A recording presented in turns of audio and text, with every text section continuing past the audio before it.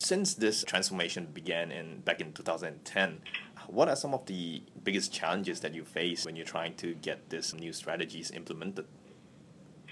Well, I think the biggest challenge, obviously, is bringing people along for the journey. Not just our customers, but our employees and the community.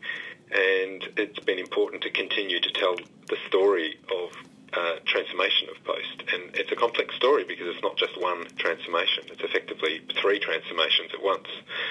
There's the transformation of the physical letters business to our digital communications business. There's the transformation of what happens in our retail stores, with another huge transformation. And then, of course, there's the building of completely new businesses like the e-commerce business that supported the growth of what is effectively a new parcels business.